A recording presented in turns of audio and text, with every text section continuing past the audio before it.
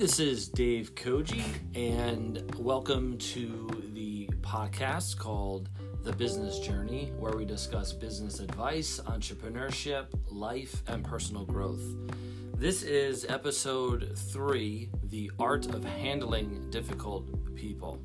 And this is something that is truly an art when you're dealing with different personalities and you're trying to come up with the best outcome for the person that you're dealing with and also for yourself. You can control how you react.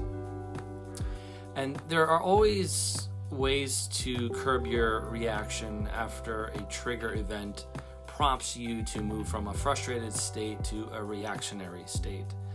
You probably heard of this, the flight or fight reaction. So I'll review how I suppress my frustration in certain situations and turn that feeling and that angst that I feel to a more productive reaction. We cannot make rational and sound decisions if we are not in the proper emotional state to do so. And everyone has a backstory. Everyone has their own unique backgrounds, and that includes your upbringing, your childhood, your general life experiences, your education, your social influences, so who you hang around with, who you affiliate with, your beliefs, not just religious beliefs, but moral, ethical beliefs, all the positives and negatives that impacted you in life, your home life, your job satisfaction, etc.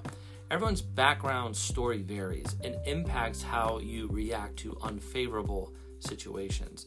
If you are happy, if you perceive you are successful, if you are rich in love, if you have a great work-life balance, you generally have a happy home, and you keep positive, uplifting social groups, then how you react to unfavorable situations will drastically differ from someone who is in the opposite position in life, meaning a person who hates their job, has a toxic family home, has been battered down in life, is unhappy, and has pent-up anger to life in general. They'll be more prone to outbursts and poor temperament. And I'm not saying these people are good or bad. I'm just setting the stage for this podcast and giving everyone a baseline of characteristics that each of these groups of individuals may possess and give you an appreciation for why they react the way they do. And if you're not understanding and appreciating and empathizing with someone's situation, and you're not looking beyond the situation itself, you will not be able to fully appreciate and really provide a great solution when you're so caught up in how that person is behaving without really understanding them.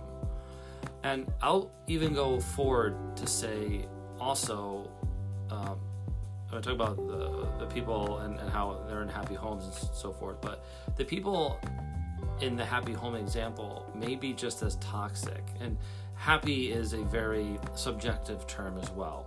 So why might these particular quote happy people be toxic is that maybe they were brought up in a very wealthy and entitled environment, and they weren't taught to be kind to people that are not like them, right? So there's not a one-size-fits-all group, but I think you're getting my point of different backgrounds, different experiences will allow someone or will drive someone to make certain decisions and act the way they do. So but more importantly, how do I prepare the food delivery team to deal with tough people? When we hire new delivery agents to the team, we are looking for people who align to the core values of food delivery, which is being caring, understanding, driven, and consistent. And in our questions, we quickly see who can handle tougher customer situations and adversity, and who we feel would not handle tough situations and adversity well. Those that share in our values and are comfortable with customer interactions will usually get hired, and those that don't won't get hired. And there is a thought process that I have when I come in contact with an angry or visibly frustrated or upset or flustered customer.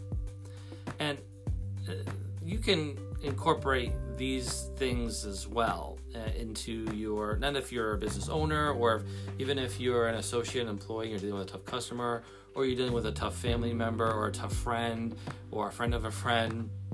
So these are things that can really help you and equip you to be successful in these tougher interactions. This is more geared toward the customer, but again, I think you can apply some things to your everyday lives as well. So when you're encountering a frustrated, upset, or a flustered customer or a mad customer, the first thing you should do is listen. Why? Because they felt they were wronged and they want to tell you about it, right? By listening, it allows you to gain valuable information about the situation. You gain a sense of how reasonable the complaint or issue is, and you allow the customer to take control of a situation for which they felt they didn't have any control over. You've probably been in a situation yourself where you've been wronged or felt you've been wronged by a company, and they weren't helping you. You couldn't talk to anyone. You felt that just exacerbates your anger and the fire burning inside you about this company not giving you an opportunity to listen to you, or they're not being responsive. If you reach out, they're not being responsive.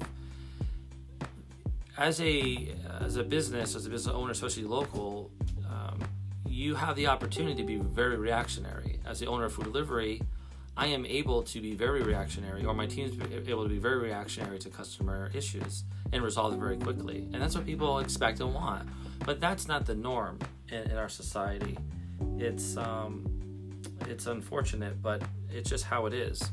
And as companies grow, they want to cut costs, so they may have longer wait times. They may automate their issue resolution. You've experienced. I have to tell you about it. But the one thing that companies fail to do is listen. And a lot of times when you're facing a difficult customer, it's not about you putting up a front and deflecting and thinking about ways to get out of it. You have to be able to be a sponge, absorb it, but not take it personally. We've had not many difficult customers like this, but there are some that are swearing, that are being just out of control, I would say, and just very unreasonable behavior. And it's not their fault. It's who they are. You can't fault someone for who they are.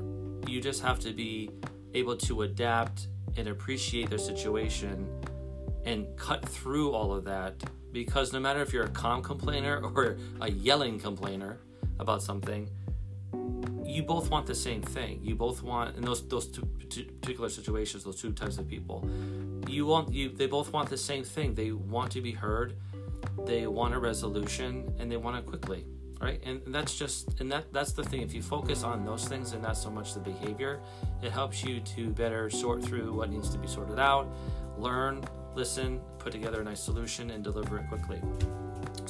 But the first thing is listen. Everyone wants to be listened to, especially when they felt they've been wronged.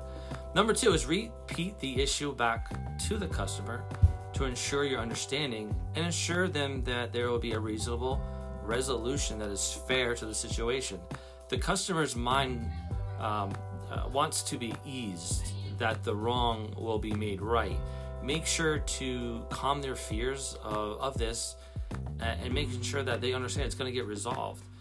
And I think people have, especially experienced people who have been through this rodeo, if you will, where they've been wronged and they try to get a resolution and the corporation, the company doesn't meet their expectations for a resolution. They're already on the defensive. They're already thinking you're not going to serve their needs. So they're already mad about that as well. So they're mad about being wrong, and they're already mad about you not solving it, which as a small business owner here in Colchester or anywhere else, doesn't matter where the town is, you know that you have the best interest of the customer in mind. But you have to remember that the experiences that people have and what they're expecting. And that's great. It's good because you're able to exceed their expectations by being quick and resolving it fast. Number 3 is do the research. Don't just offer a solution without gathering facts. There are 3 sides to every story. The customer's version, your employee or your team's version if there was a conflict there, and the real version. And every issue I have ever dealt with, not one person holds a complete truth. Never. And the reason why is that people's perceptions skew reality. They say perception is reality, but perception may be reality to that person, but perception is not truth. And that's the difference, is that everyone is seeing this from a different lens and experiencing something different and interpreting things differently. Language is difficult. It's very tough, and you can't always interpret the true meanings behind actions or thoughts, because people can't see other people's thoughts. They don't know what they're thinking, and it really clouds judgment, and especially it clouds your recollection of the events, because you may believe in your mind that something has happened because you thought of it at the time, or you're thinking it at the time.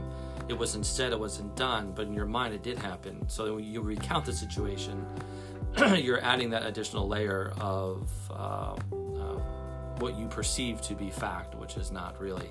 So that's why it's important. And I've almost gave in to hearing the one version, either from my team or from the restaurant we deal with, or from the customer, from a vendor. But I've trained myself not to do that, even if it's clear cut. If someone tells me this pencil is yellow, I'm going to hear the other side of the story.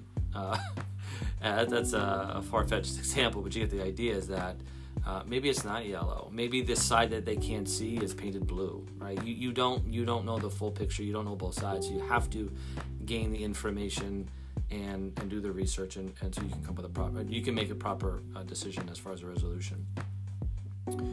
And lastly, and most importantly, is once you have gathered that research, the facts, you've taken the information, you do this rather quickly. You don't want to be taking days. You want to be taking minutes or an hour to be gathering things, if it's applicable. Sometimes situations do require multi-day research, but if you're able to do things as quickly as possible, you want to do that.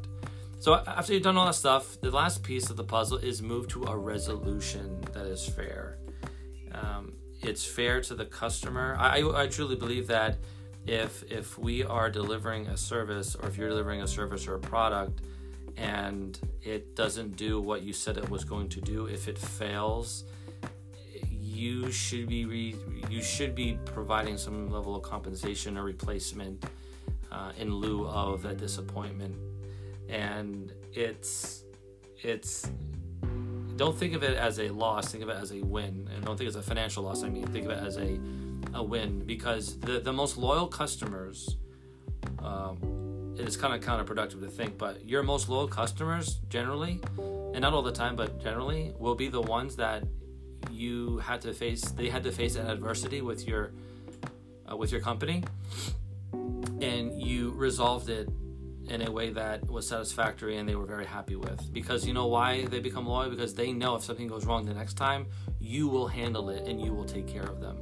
That sense of security and protection is not easy to gain, and the only way to gain it is through experiencing that shortfall in the experience, and they know that you are going to take care of them the next time, and they're going to tell their friends and their family that you took care of them and that you can trust this. Because I trust them, you can trust them. And that's the word of mouth is the most precious marketing tool that you have as a business owner, especially a small business owner, and also the credibility and the trust that you also give off as well. So I hope this was helpful, and you may want to re-listen and take notes about what those 4 things were. But again, listen, repeat the issue back, do your research, and then move to a resolution that is fair. And if you're able to do those 4 things, and you're able to do it while keeping a positive attitude, by keeping the customer updated throughout the process, don't just